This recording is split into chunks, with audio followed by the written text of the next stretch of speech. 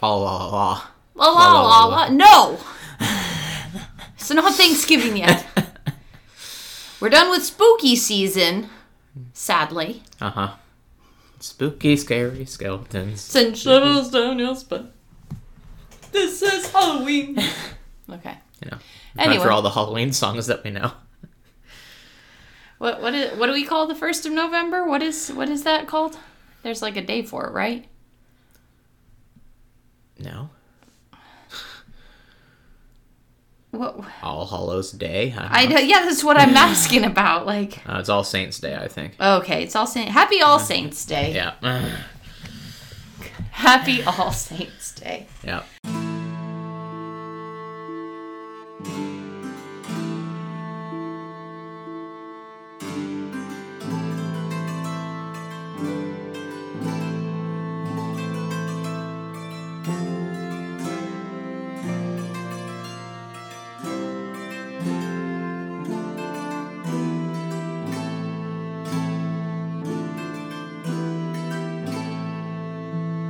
Hello, and welcome to Chronicling Narnia, the podcast in which my co-host and I discuss the Chronicles of Narnia chapter by chapter. And today, we are discussing chapter 4 of The Last Battle.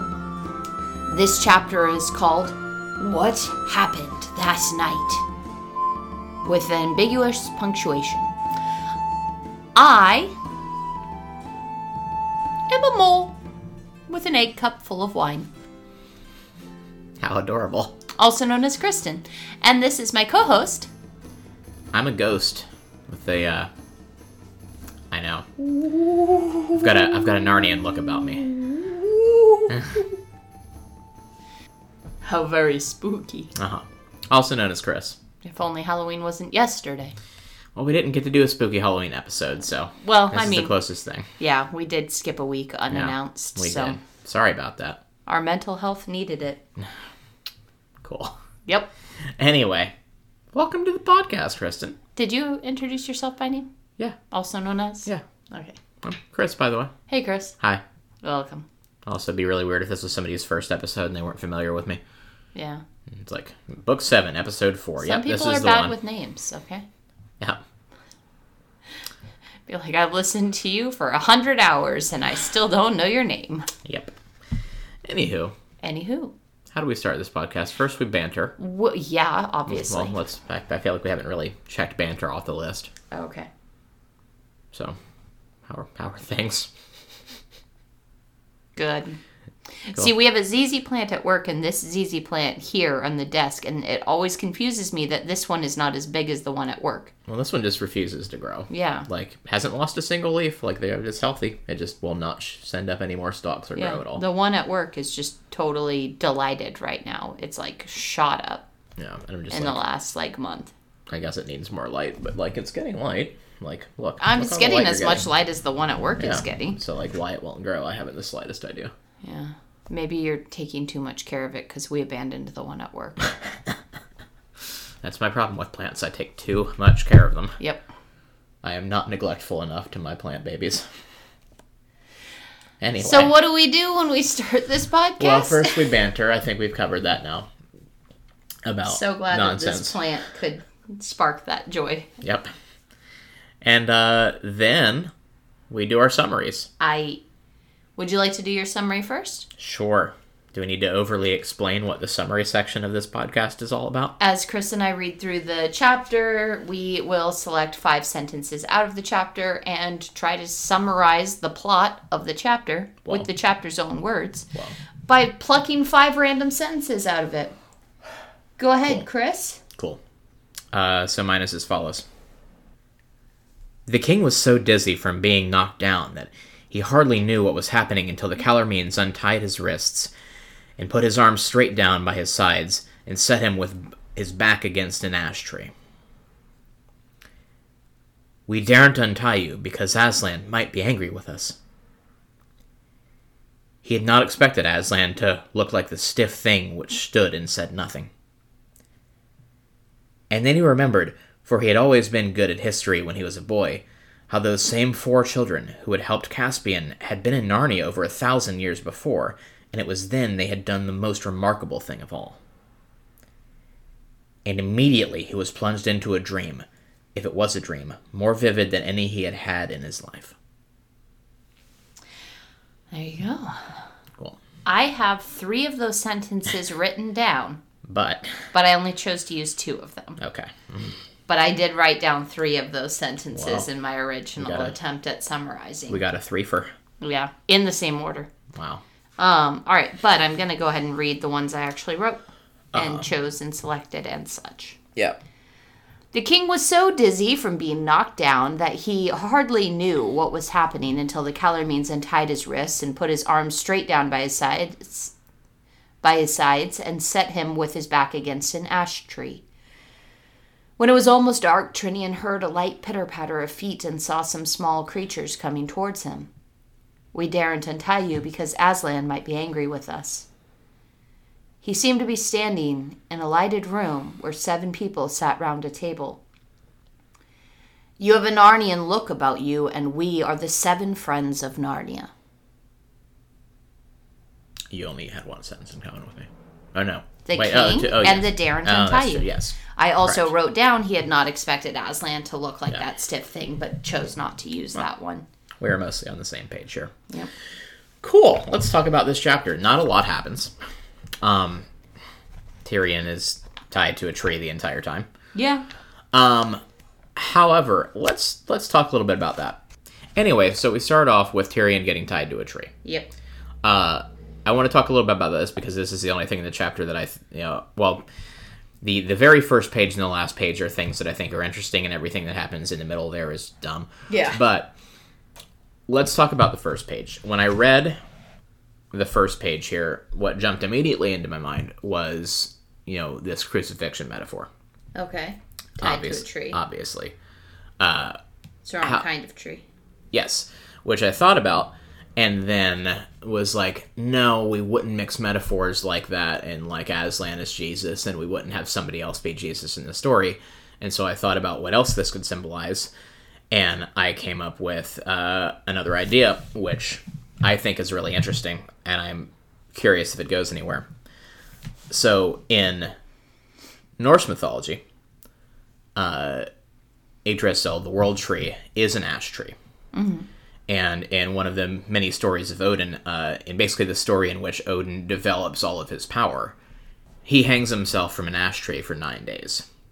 And he does so for a number of reasons, according to the story, but he's basically sacrificing himself to himself, is the idea behind it. And there's a parallel there with this is something that Tyrion caused to happen. He turned himself in. Yeah. And so, as a direct result of that, he's being tied to the tree. Okay. So he's sacrificing himself. It's tied to the ash tree. And the story, in the 9 days that Odin is hanging from the tree, he does so in order to basically open his third eye and be able to gain knowledge of other worlds. I feel like now you're mixing mythologies. No. Okay. Well, I'm not physically, not like the third eye, like literally, but he does so in order to gain knowledge of other worlds beyond his own, and to gain knowledge of like these magical runes that he uses to increase his own power. Okay. Like what is about to happen where in the end of the chapter. Yes. Where Tyrion is going. Okay. Okay. And I also think it was interesting that in this legend, the very first rune that Odin learns is one to offer help in times of great strife. Okay. So I think there's a lot of parallels here. Yeah. Oh, absolutely. And we know that Lewis is a fan of mythology in general and is very learned on the subjects of mythologies and fantasies, and just various different mythoses and different cultures around him. So I don't think that that's a mistake at all. Yeah. I think that's very, I really appreciate you bringing that up, because that's definitely a symbolism or a parallel that we can see there, which would be easy to assume that C.S. Lewis would have intended. Uh-huh. I mean, even if he didn't go, I'm going to write a book and have an Odin Yggdrasil metaphor at the ash tree, no, he probably unconsciously brought some of that in. Yeah. But yeah, there is definitely a symbolism there. to acquiring help via the ash tree and the torment of being tied to the tree. Yeah. So I thought that was cool. Yeah. So we'll see if that goes anywhere, and we can continue following this Tyrion as Odin metaphor if that exists. Well, yeah, we can check that out for sure. Because, I mean, I think it's interesting that we've started by talking about his rashness, Tyrion's, as a character. And that's part of what brought about this downfall of his. And he has been declared multiple times to be the last king of Narnia so far in the book. Yeah. So. I mean, that is also a very common trait of character trait of Odin's in the mythos, is that he makes very rash decisions without thinking about them. Yeah. And also he has a magical horse. Yep. So. You know, and Tyrion's got a really good friend named Jewel. Yeah. Not a unicorn, but. Yeah. So anyway, that's a thing. So he gets tied to the tree, and he's not there for a terribly long time before there's a pitter-patter of tiny feet. Yeah, well, I mean, he's there until sunset. Yeah. And a bunch of tiny woodland critters come out of the wood in order to tend to him, and they feel really bad about this whole thing. And we have once more some of the confusing description of these critters in the shape-changing, size-changing experience that I've had with mice in Narnia. Would you like to elaborate on that? Okay, so at first when they said that they put his back against the tree and tied him to the tree, I mentally pictured them putting him back to the tree, butt on the ground, legs out in front of him, and tied his legs so that he couldn't, like, wiggle out and hop away. Well, I do have a helpful picture here. Yes, no, I see that you have a helpful picture. I don't have that helpful picture. Also in that picture, he looks like he's got a giant belly. Yeah. I know it's just his shirt poofed out, but, Yeah. like, it's really kind of funny. Well, also his arms are, like, disturbingly long. Like, he's got some weird arms in that. I mean, drawing. if the mice can reach to his knees, yeah. His fingertips go all the way to his knees. Yeah. Interesting. Okay. But, okay, so I had a struggle for a minute when they were like, the mice could reach all the way to his knees because they're larger than our mice, because they're the Narnians talking mice. And I was like, it's not really hard to reach the knees of a person who's laying on the ground. A normal earth mouse could do that. But then I figured out, after finishing the chapter, I figured out that they climbed on top of each other because he was standing tied to the tree. And the mice reached his knees. And I feel like Reepicheep was taller than... Like, I feel like Reepicheep was taller than the knees of a grown man. Well, he was also, like, the king mouse or whatever he was. That doesn't he was, mean like, that he's bigger. Well, I think... Doesn't it say that at some point in the story? Like, he was the largest mouse? Because he was, like, the leader of mice in Narnia. I don't think it said anything about his size being reflective of his position. He gets bigger between books. Like, But the kids didn't note that. It just descriptively, he changed size. That's my whole point here, is that the animals are not consistent in size. Anyway, so yeah, whatever. So, a bunch of animals come up. Mice and moles come up and bring food, wine, and water to clean the face. Not water for him to drink, but wine for him to drink, food for him to eat, and water to wash his face with. Yeah, because, wine hydrates you. It's good for you when you're being tortured. Very good for you when you're standing out in the cold all night. Well, they also give his knees snuffly animal kisses, so there's that. Oh, that's really important, too. We point that out. Anyway, they brought him dinner. They bring him wine and cheese. They make a little tower of mice and moles to get it all the way up to his face. Yeah. It's this sweet moment. But they daren't untie him, as we both felt it was important to include in our summaries. Yeah. I mean, as much as we're, like, I was like, hey, the cross metaphor doesn't work here. Like, this is a little bit reminiscent of, like, the people caring for Jesus on the cross and, like, coming to attend to him. So, like, this, I don't know. Caring for Jesus on the cross? Well, for people that were... I don't know. Whatever. Oh, anyway, you mean like the wine? Yeah. The vinegar? Yeah. The... It's struck me as that kind of metaphor, kind of. I see. Anyway, because they come up and they're just like, well, we can't untie you because, that would be wrong, but... Yeah. Here, we're gonna do something. All right. Why not? Anyway, they would come and bring him oat cakes and fresh butter even. Yep. Doesn't that sound tasty? Yep. Cheese and wine. And then they explain to him why they can't untie him. They're just like, we're just the apes and the Calormenes. We would have fought, we would have died for you, but oh no, it's Aslan who says this. We can't go against Aslan's orders. Yeah. Obviously, he's come back very angry, and he's trying to punish us for all our wrongdoings. Yeah. Go. In the course of this conversation, they have the moment of them saying, where Tyrion says something to the extent of, do you think it really is Aslan? And they're like, yeah, we've seen him. Uh-huh. And he goes, do you think it's really Aslan killing the nymphs and selling you as slaves to Calormen? Well, obviously. And they say, yeah, there is that. That it is bad, isn't it? Mm-hmm. We wish it would have been better for us to have been dead before Aslan returned. Yeah, it's pretty dark. It is really dark because they know to expect better of Aslan. Yes. And yet, because they think it's Aslan, like, oh man, it sucks. It sucks. Because it's very much this idea of the religious structure being abused to take advantage and hurt these people, and they have no tool to defend themselves. Yeah. Because they know that this isn't Aslan, but they know it's Aslan. Well, it's also like a very on-the-nose Antichrist metaphor. Yeah, but they have no reason to believe it's not Aslan, but except by his actions Yes. being not those of Aslan. And they're powerless to fight against that because of what they believe about Aslan. Yeah. I feel like you're just on the cusp of something that you want to say, and you want to dive into this a little bit, and it's a personal thing. No, we're good. You're good? Okay. It's highlighting the absence of, like the abuse of this idea that Aslan is not a tame lion to mean that he is capable of breaking his own laws. Yeah. Naturally, would have to be.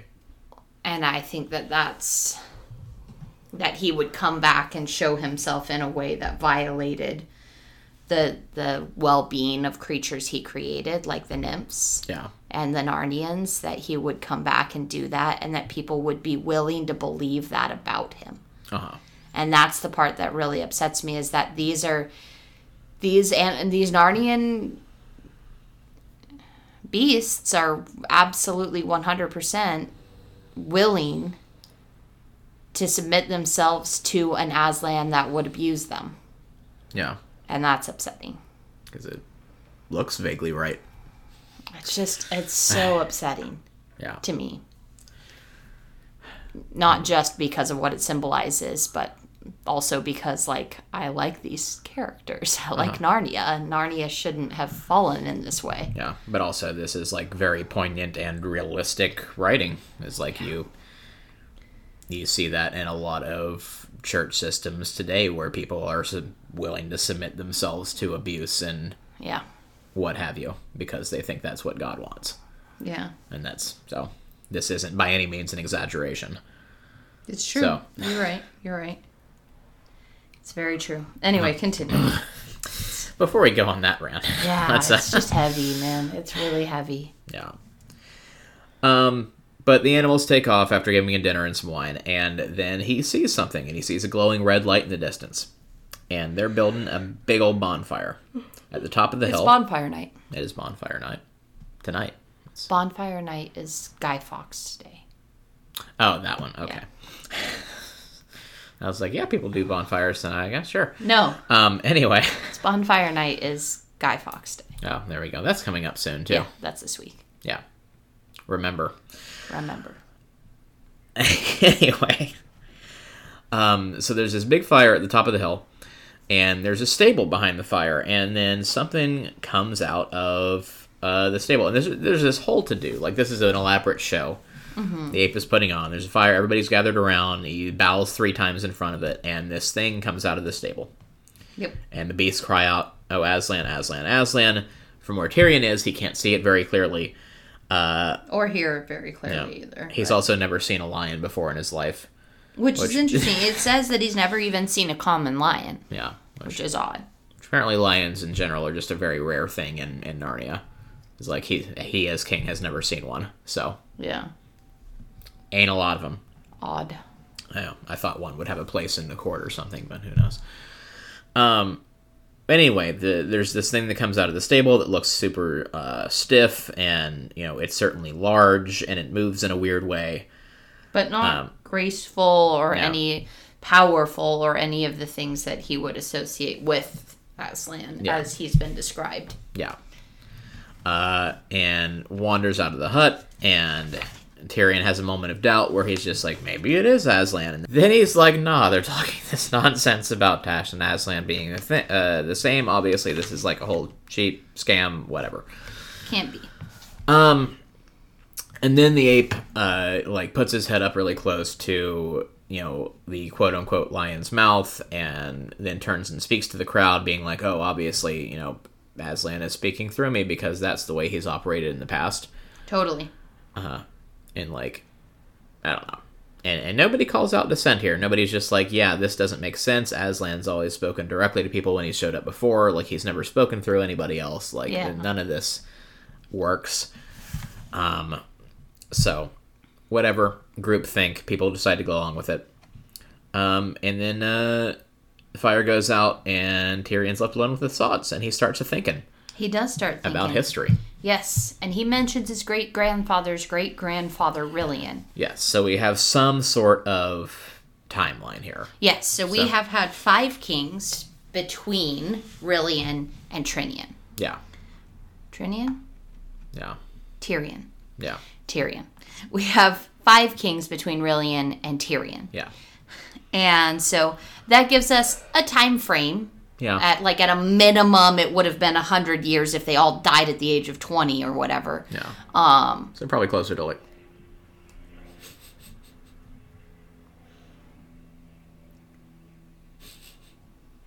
But it could have been up to 300 years if each king ruled for 60 years between them. So we're I think it's a safe ballpark to say around 200 years worth of time between... Yeah. 250, somewhere around there. Yeah. I mean, Tyrion. Uh-huh. I mean, I've had no problem saying Tyrion up to this point. Yeah. Tyrion obviously is younger. Yes. And we've already described him as like being young, but not too young, and because he's got his scruffy beard, it hasn't filled out, so he's not old yet. Well, he's older than Caspian. He's somewhere in his 20s. Yeah. Is how we've described it. I mean, I'm in my 30s, and I still have a scruffy beard that hasn't filled out yet, but... So, yeah, I would say it's closer to 200 than 250, but anyway, it's kind of still got to figure this all out, because Caspian was super old, but Rilian was, we don't know how old, so anyway, whatever. And then he had to come back and find somebody to marry and have a kid with. Yeah. So, anyway, whatever. Blah, blah, blah, blah, blah, blah, blah, blah, blah. All of that said, we have some kind of ballpark estimate for how long it's been since Aslan last presented himself in Narnia. Yeah. That said, in that last encounter with Rilian, did Rilian see Aslan? I don't believe so. Caspian did for sure, so Rilian would have been had stories from his pops about Aslan and whatnot, but... Yeah, but... Rilian also disappeared young. Yeah. And so Caspian encountered Aslan on the Lone Islands and came back. Yeah. I mean, Rilian had the direct accounts of the children that rescued him having met Aslan. So. And so we have proof and consistent evidence of Aslan working through people. But not speaking through people, which I feel like is an important distinction. It's there are people that he uses to accomplish things, but nobody has ever come forth in the stories and been like, yeah, Aslan said to do this. Yeah, but we have lots of evidence of these kids showing up having been the only ones who actually directly encountered Aslan. Yeah. Where there's a moment where Caspian sees Aslan, but it's the kids that have been talking to him. Yeah. There's access given to Aslan. but it's more that the direct influence. And so I think that's an important part of why Shift is saying, I'm a man. Because he's trying to be one of the children. I think that's an important part of why Shift is trying to claim that he's a man. Not just the self-loathing of being an ape and not wanting to be one. I think he's trying to take on a symbolic role of the children there. It could be possible. I mean, when you step back and think about it, like, this is, like, I don't know, it's something that he's aware of in legends, but, like, it's a really weird legend in mythology. And just, like, trying to translate into, you know, if in our world it was basically historical fact, or at least repeated enough that it seemed that way, that, like, every few hundred years or so, like, these young children that claimed to be from another dimension showed up and altered the course of history. Like, that's weird. Like... Yeah. These... Like angels. Yeah, I guess so. Are the kids actually angels? But anyway, he thinks back to all these stories about, how they helped Caspian way back when, how way before that they came and ended the reign of the White Witch and brought the Golden Age to Narnia, which, you know, the Golden Age of Narnia lasted like 25 years. Kind of lame. Gosh, over 1,000 years ago, there was this couple decades that were really, really good, and nobody stopped talking about it ever since. Yep. Yeah, you know, a couple thousand years ago, there was these 30 years that this one guy walked on Earth, and then he died, and nobody will stop talking about it. You know what? Let's move on. So he thinks about this, and he's just like, well, might as well. I got nothing else going for me, so let's call out to Aslan and see if he can't, you know, send these kids or send something or send help. Yeah. Calls out to Aslan, doesn't get any answers for it. Then calls out to the children themselves, friends of Narnia, calls and is just like immediately plunged into a dream, if it is a dream at all. We have this really interesting moment here that I think kind of sort of reflects, not directly, but to some extent, Jill and Eustace introducing Jill to the idea of Aslan, and that, like, they can't just command him, but they can request of him. Yeah. And, like, we have this moment where Tyrion's kind of like, Aslan, help me, help us, help Narnia, and there's no response. And then he calls out for the children to help instead, which seems, I don't know, it just seems like a weird...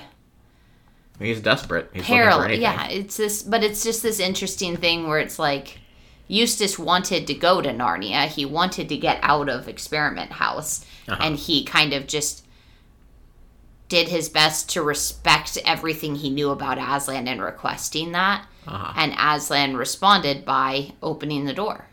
Yeah. And it's interesting here where we have Tyrion trying so hard to protect Narnia from this blasphemous, misleading teaching that he knows is not Aslan. And he calls out for help from Aslan and gets no reply until he calls out for help from the children. Well, he asks Aslan to let his voice carry beyond the world. Oh, okay, all right, sorry. He does then that. I'll just delete all of that I said. But no, okay, so he does specifically ask... Okay, so then, yeah, it is paralleling the Eustace situation, where Eustace does everything he can to respect Aslan and ask for help in a situation, and Aslan responds by opening the door. And we have here Tyrion asking specifically to be heard by the children. Mm-hmm. And he is not heard by them, but he is seen by them, if that makes sense. Yeah. Where he doesn't actually get to say anything to them. Yep, but he shows up as a ghost, and he shows up in a lighted room with 7 people sitting around a table who had just finished a meal. They're dressed in really old clothes. Odd clothes, not old. Yeah, let's talk about who's at the table. Yes, let's talk about who's at the table. So, we have 2 of the people who are very old, an old man with a white beard and an old woman with wise, merry, twinkling eyes. Yep. He who sat at the right hand of the old man was hardly full grown, certainly younger than Tyrion himself, but his face had already the look of a king and a warrior. And he does stand up later and identify himself as King Peter, High King of Narnia. Yes, so we know that that's Peter. This is like one of those dumb word puzzles. Yeah. It's like, The one to the right of the old man is younger than the one right across from the old man, but the one across from the old man is older than the one to the left. He's at least 3 times the age. Yeah. You have to figure out how old all these people are. Yep. But anyway, so we have Peter. Then you could almost say the same of the other youth who sat at the right hand of the old woman. Mm-hmm. So the right hand of the old... I'm trying to draw this out and be like, all right, so here's the old man, and at his right hand is Peter. And then we had an old woman, and at her right hand was another young man. Yes. Who also probably looked like Peter. Yes. So that's probably Edmund. Because it's his brother. Probably. Facing Tyrion across the table sat a fair-haired girl younger than either of these, and on either side of her, a boy and girl who were younger still. Okay, so the younger boy and girl are probably Jill and Eustace. Yes. And this is probably either Lucy or Susan, but since it says that it's younger than the other 2 boys, then that's probably Lucy. Lucy. And that's 7 people. Yes. We're missing somebody here. We're missing somebody. Yep. Seems to be missing Susan. Seems to be. Yeah. And he specifically identifies us as the 7 friends of Narnia. Yes. Which kind of like forcefully excludes Susan. Yes. So, wow. However, we have the old man and the old woman, who we can, I guess, assume are Polly and Diggory. Possibly. Have been there. Or, Professor Kirk. But if this is so, this is the first time outside of Magician's Nephew we have ever heard anything about Polly. Yep. Being a thing. It is. So, hey, she shows up. We can hope that it's Polly. Yeah. And that they're not introducing a new character, or that Susan didn't just somehow radically age all of a sudden. She suddenly got 30 years older. Yep. So anyway, can assume Polly and Diggory, and Susan isn't there. And I was trying to remember, what is Susan's royal title? We've brought this up many times. We should just know this by now. We should just know this.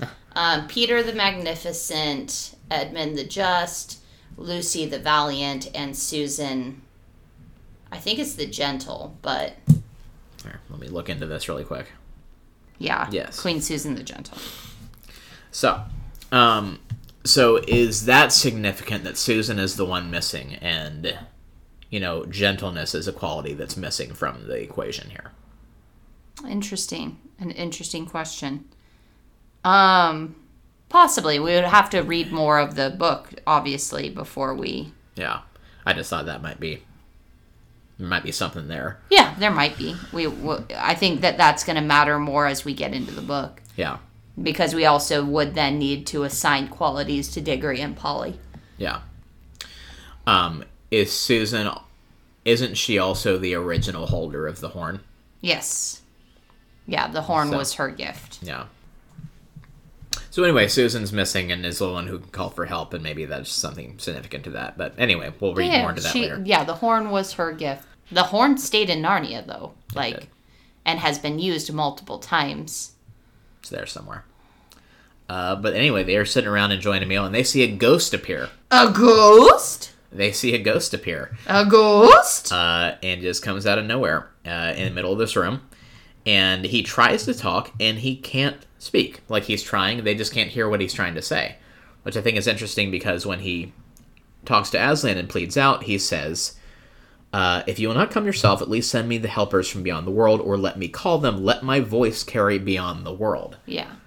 And his voice doesn't. He physically appears, but they don't hear him speaking. Yeah, and he can't talk. It's as if it were a dream, where you can't yell out in a dream. Yeah, so it's like, hey, Aslan kind of helped, but also gave him the opposite of what he wanted. Yeah. So I thought that was interesting.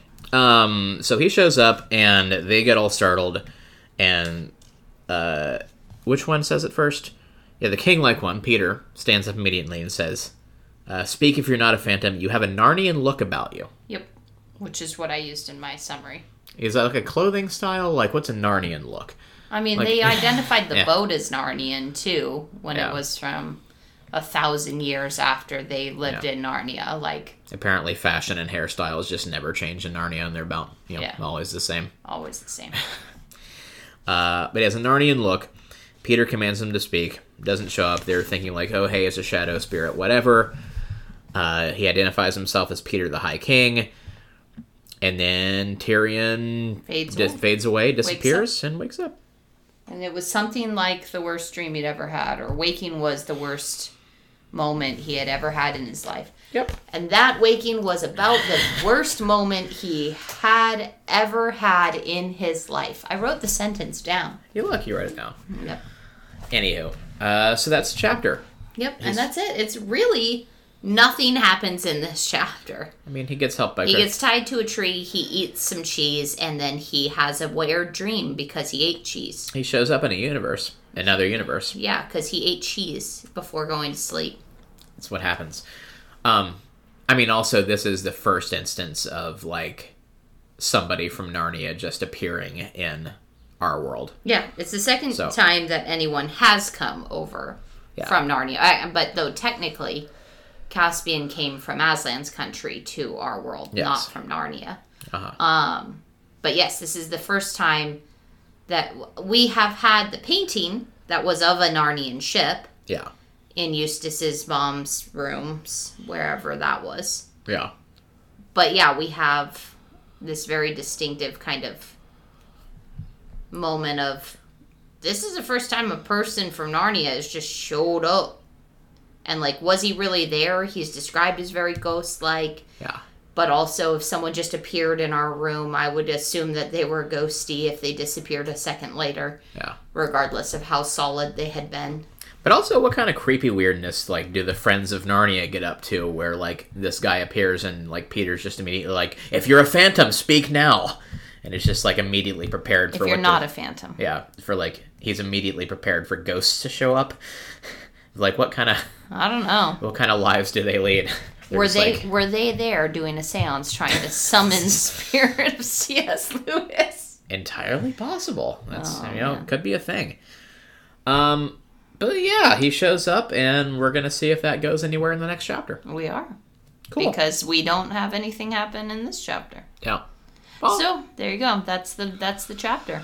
Yep. So 4 chapters in, and we introduce people from Earth. So 4 chapters in, and we still haven't made an episode over an hour long.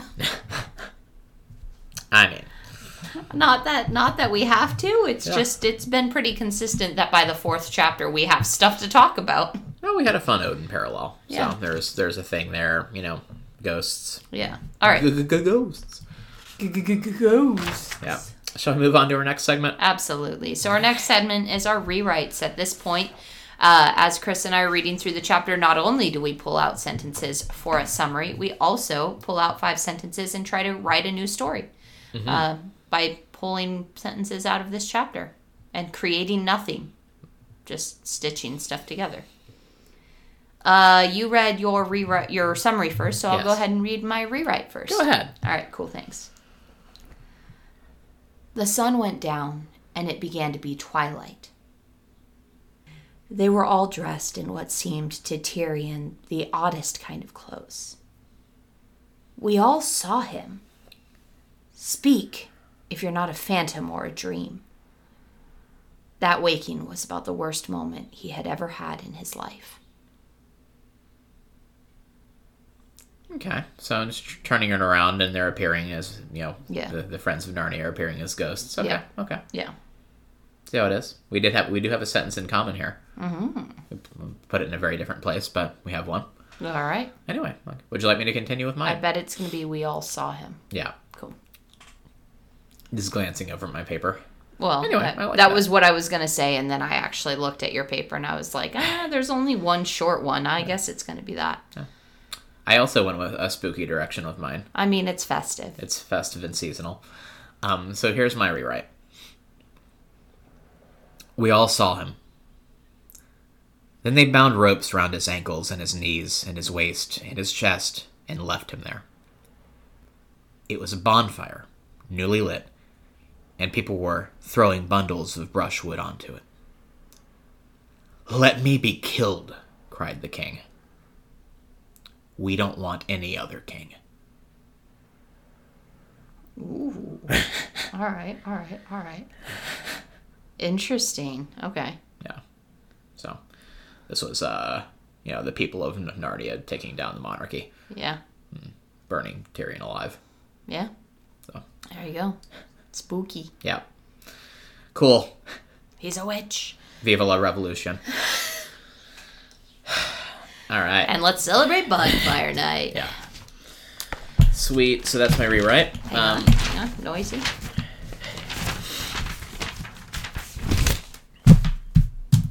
Have you brought up your bracket system?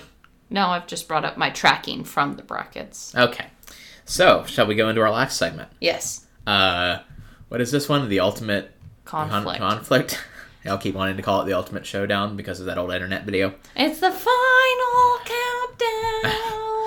Yeah, this one. Don't get us sued with your flawless recreation of this song. Yes. Anyway, so in this segment that I made up for this book, basically we're doing a bracketed style combat between a bunch of random characters from all across the Narnia universe, and we're dropping them into some random, as well, location for the battle, and we're gonna determine who would be the ultimate victor of just a battle royale in Narnia. All right. And for the past couple rounds, we've had a couple of matchups where I think who are our victors so far? Lucy and Shasta. Yeah, Lucy and Shasta have moved on to the next round. So we need to create another bracket here. And for that, we're going to need to do a random number generator from 1 to 24. Kristen, if you have that. All right. 13. 13 is Bree. All right. Bree. Brinny Hoo-Ha-Ha, or whatever his name is. Yeah. All right. And then we have to roll again because that number has already been played. Uh-huh. All right. Number 17. Number 17 is Eustace. All right. All right. So Bree v. Eustace. We need an environment. Yes, we do. So I'm going to go ahead and roll a d10 for that, unless you have one open already. I've got one open already. Okay. d10. We've got environment number 8. The Wiggle Marsh. So. All right. The Wiggle Marsh. Yep. The marsh that all the marsh wiggles live in. Fabulous. With all the distant wigwams and, eels. Cool. So, we're going to invalidate the first episode. For listeners who might remember the first episode of this book, we did a test run of this segment where we did Bree versus Mr. Beaver. That's invalidated because we changed the formatting of the fights. So, this is Bree actually showing up to battle versus Eustace. And I think the most important thing to establish is what era of Eustace this is. Yes, I think that's my first and most important question, too. Uh-huh.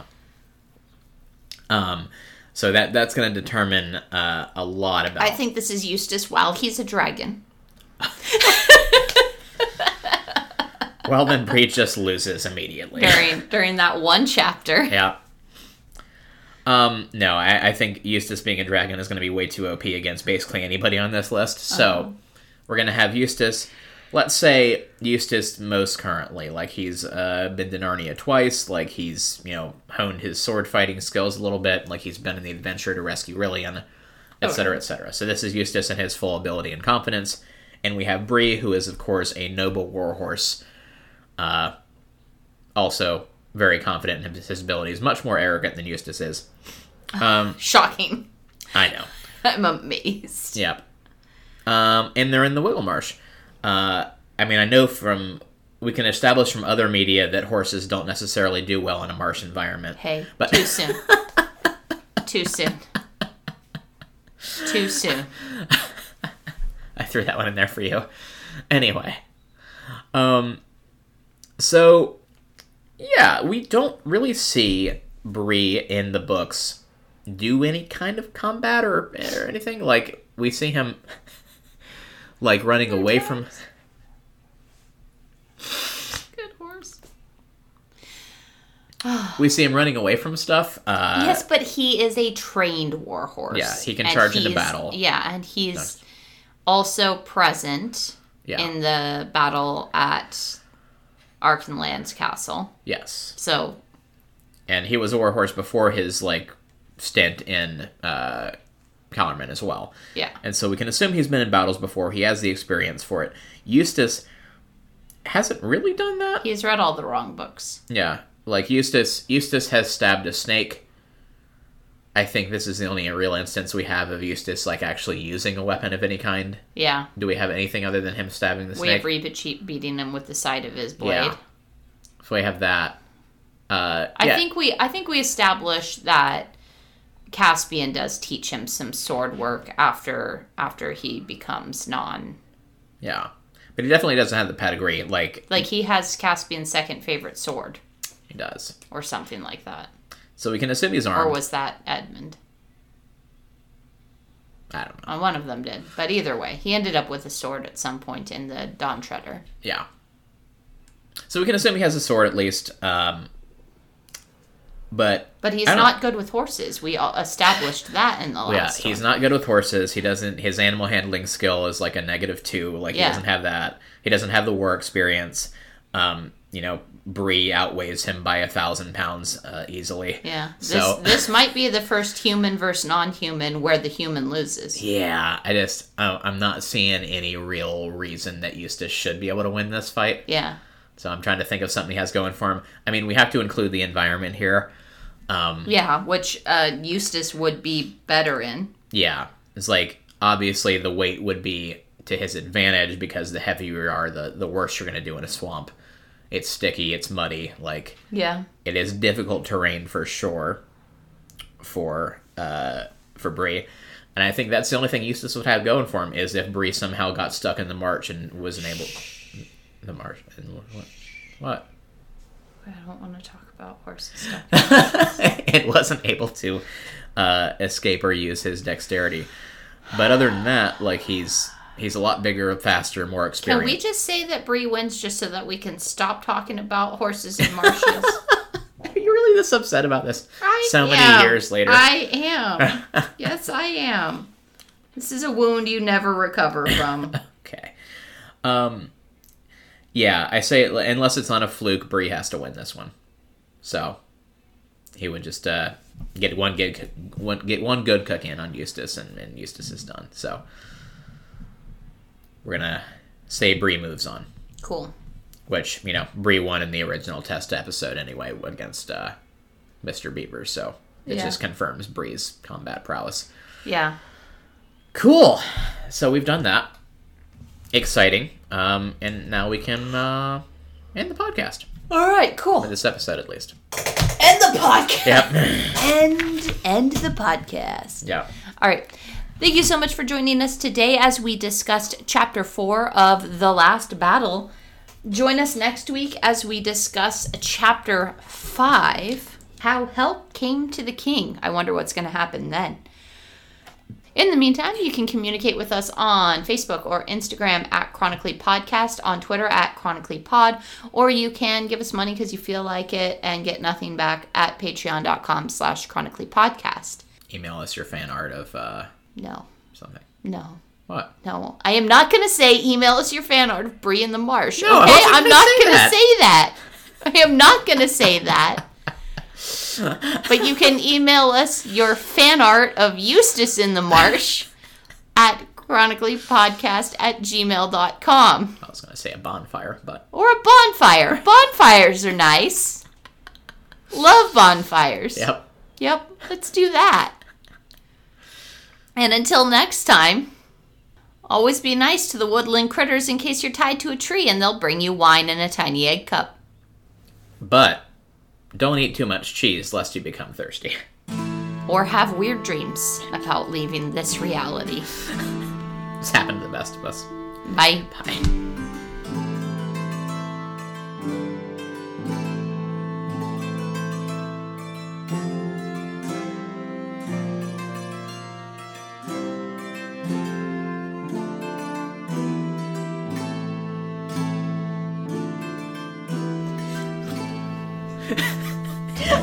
Why is that? If you want his name to be Trinian. I don't know. I even wrote it as Trinian this time. That says Trinian. Uh-huh. Oh, man. We have this moment where Trinian's kind... Yes, so we have had 5 kings between Rillian and Trinian. Yeah. Trinian? Yeah. Tyrion. Yeah. Tyrion. We have 5 kings between Rilian and Tyrion. Yeah. When it was almost dark, Trinian heard a light pitter-patter. They were all dressed in what seemed to Trinian the... Hello, and welcome to the sound of my husband flipping pages in his book. Bantering, Kristen. No, it's not about banter. It's about me being annoyed with the page flipping sounds, because I know you think they're ambiance, and I don't like them. Okay. Then he's like, nah, they're talking this nonsense about Aslan and Tash being the same. And it was something like the worst dream he'd ever had, or waking was the worst moment he had ever had in his life. Yep. And that waking was about the worst moment he had ever had in his life. I wrote the sentence down. You're lucky you wrote it down. Yep.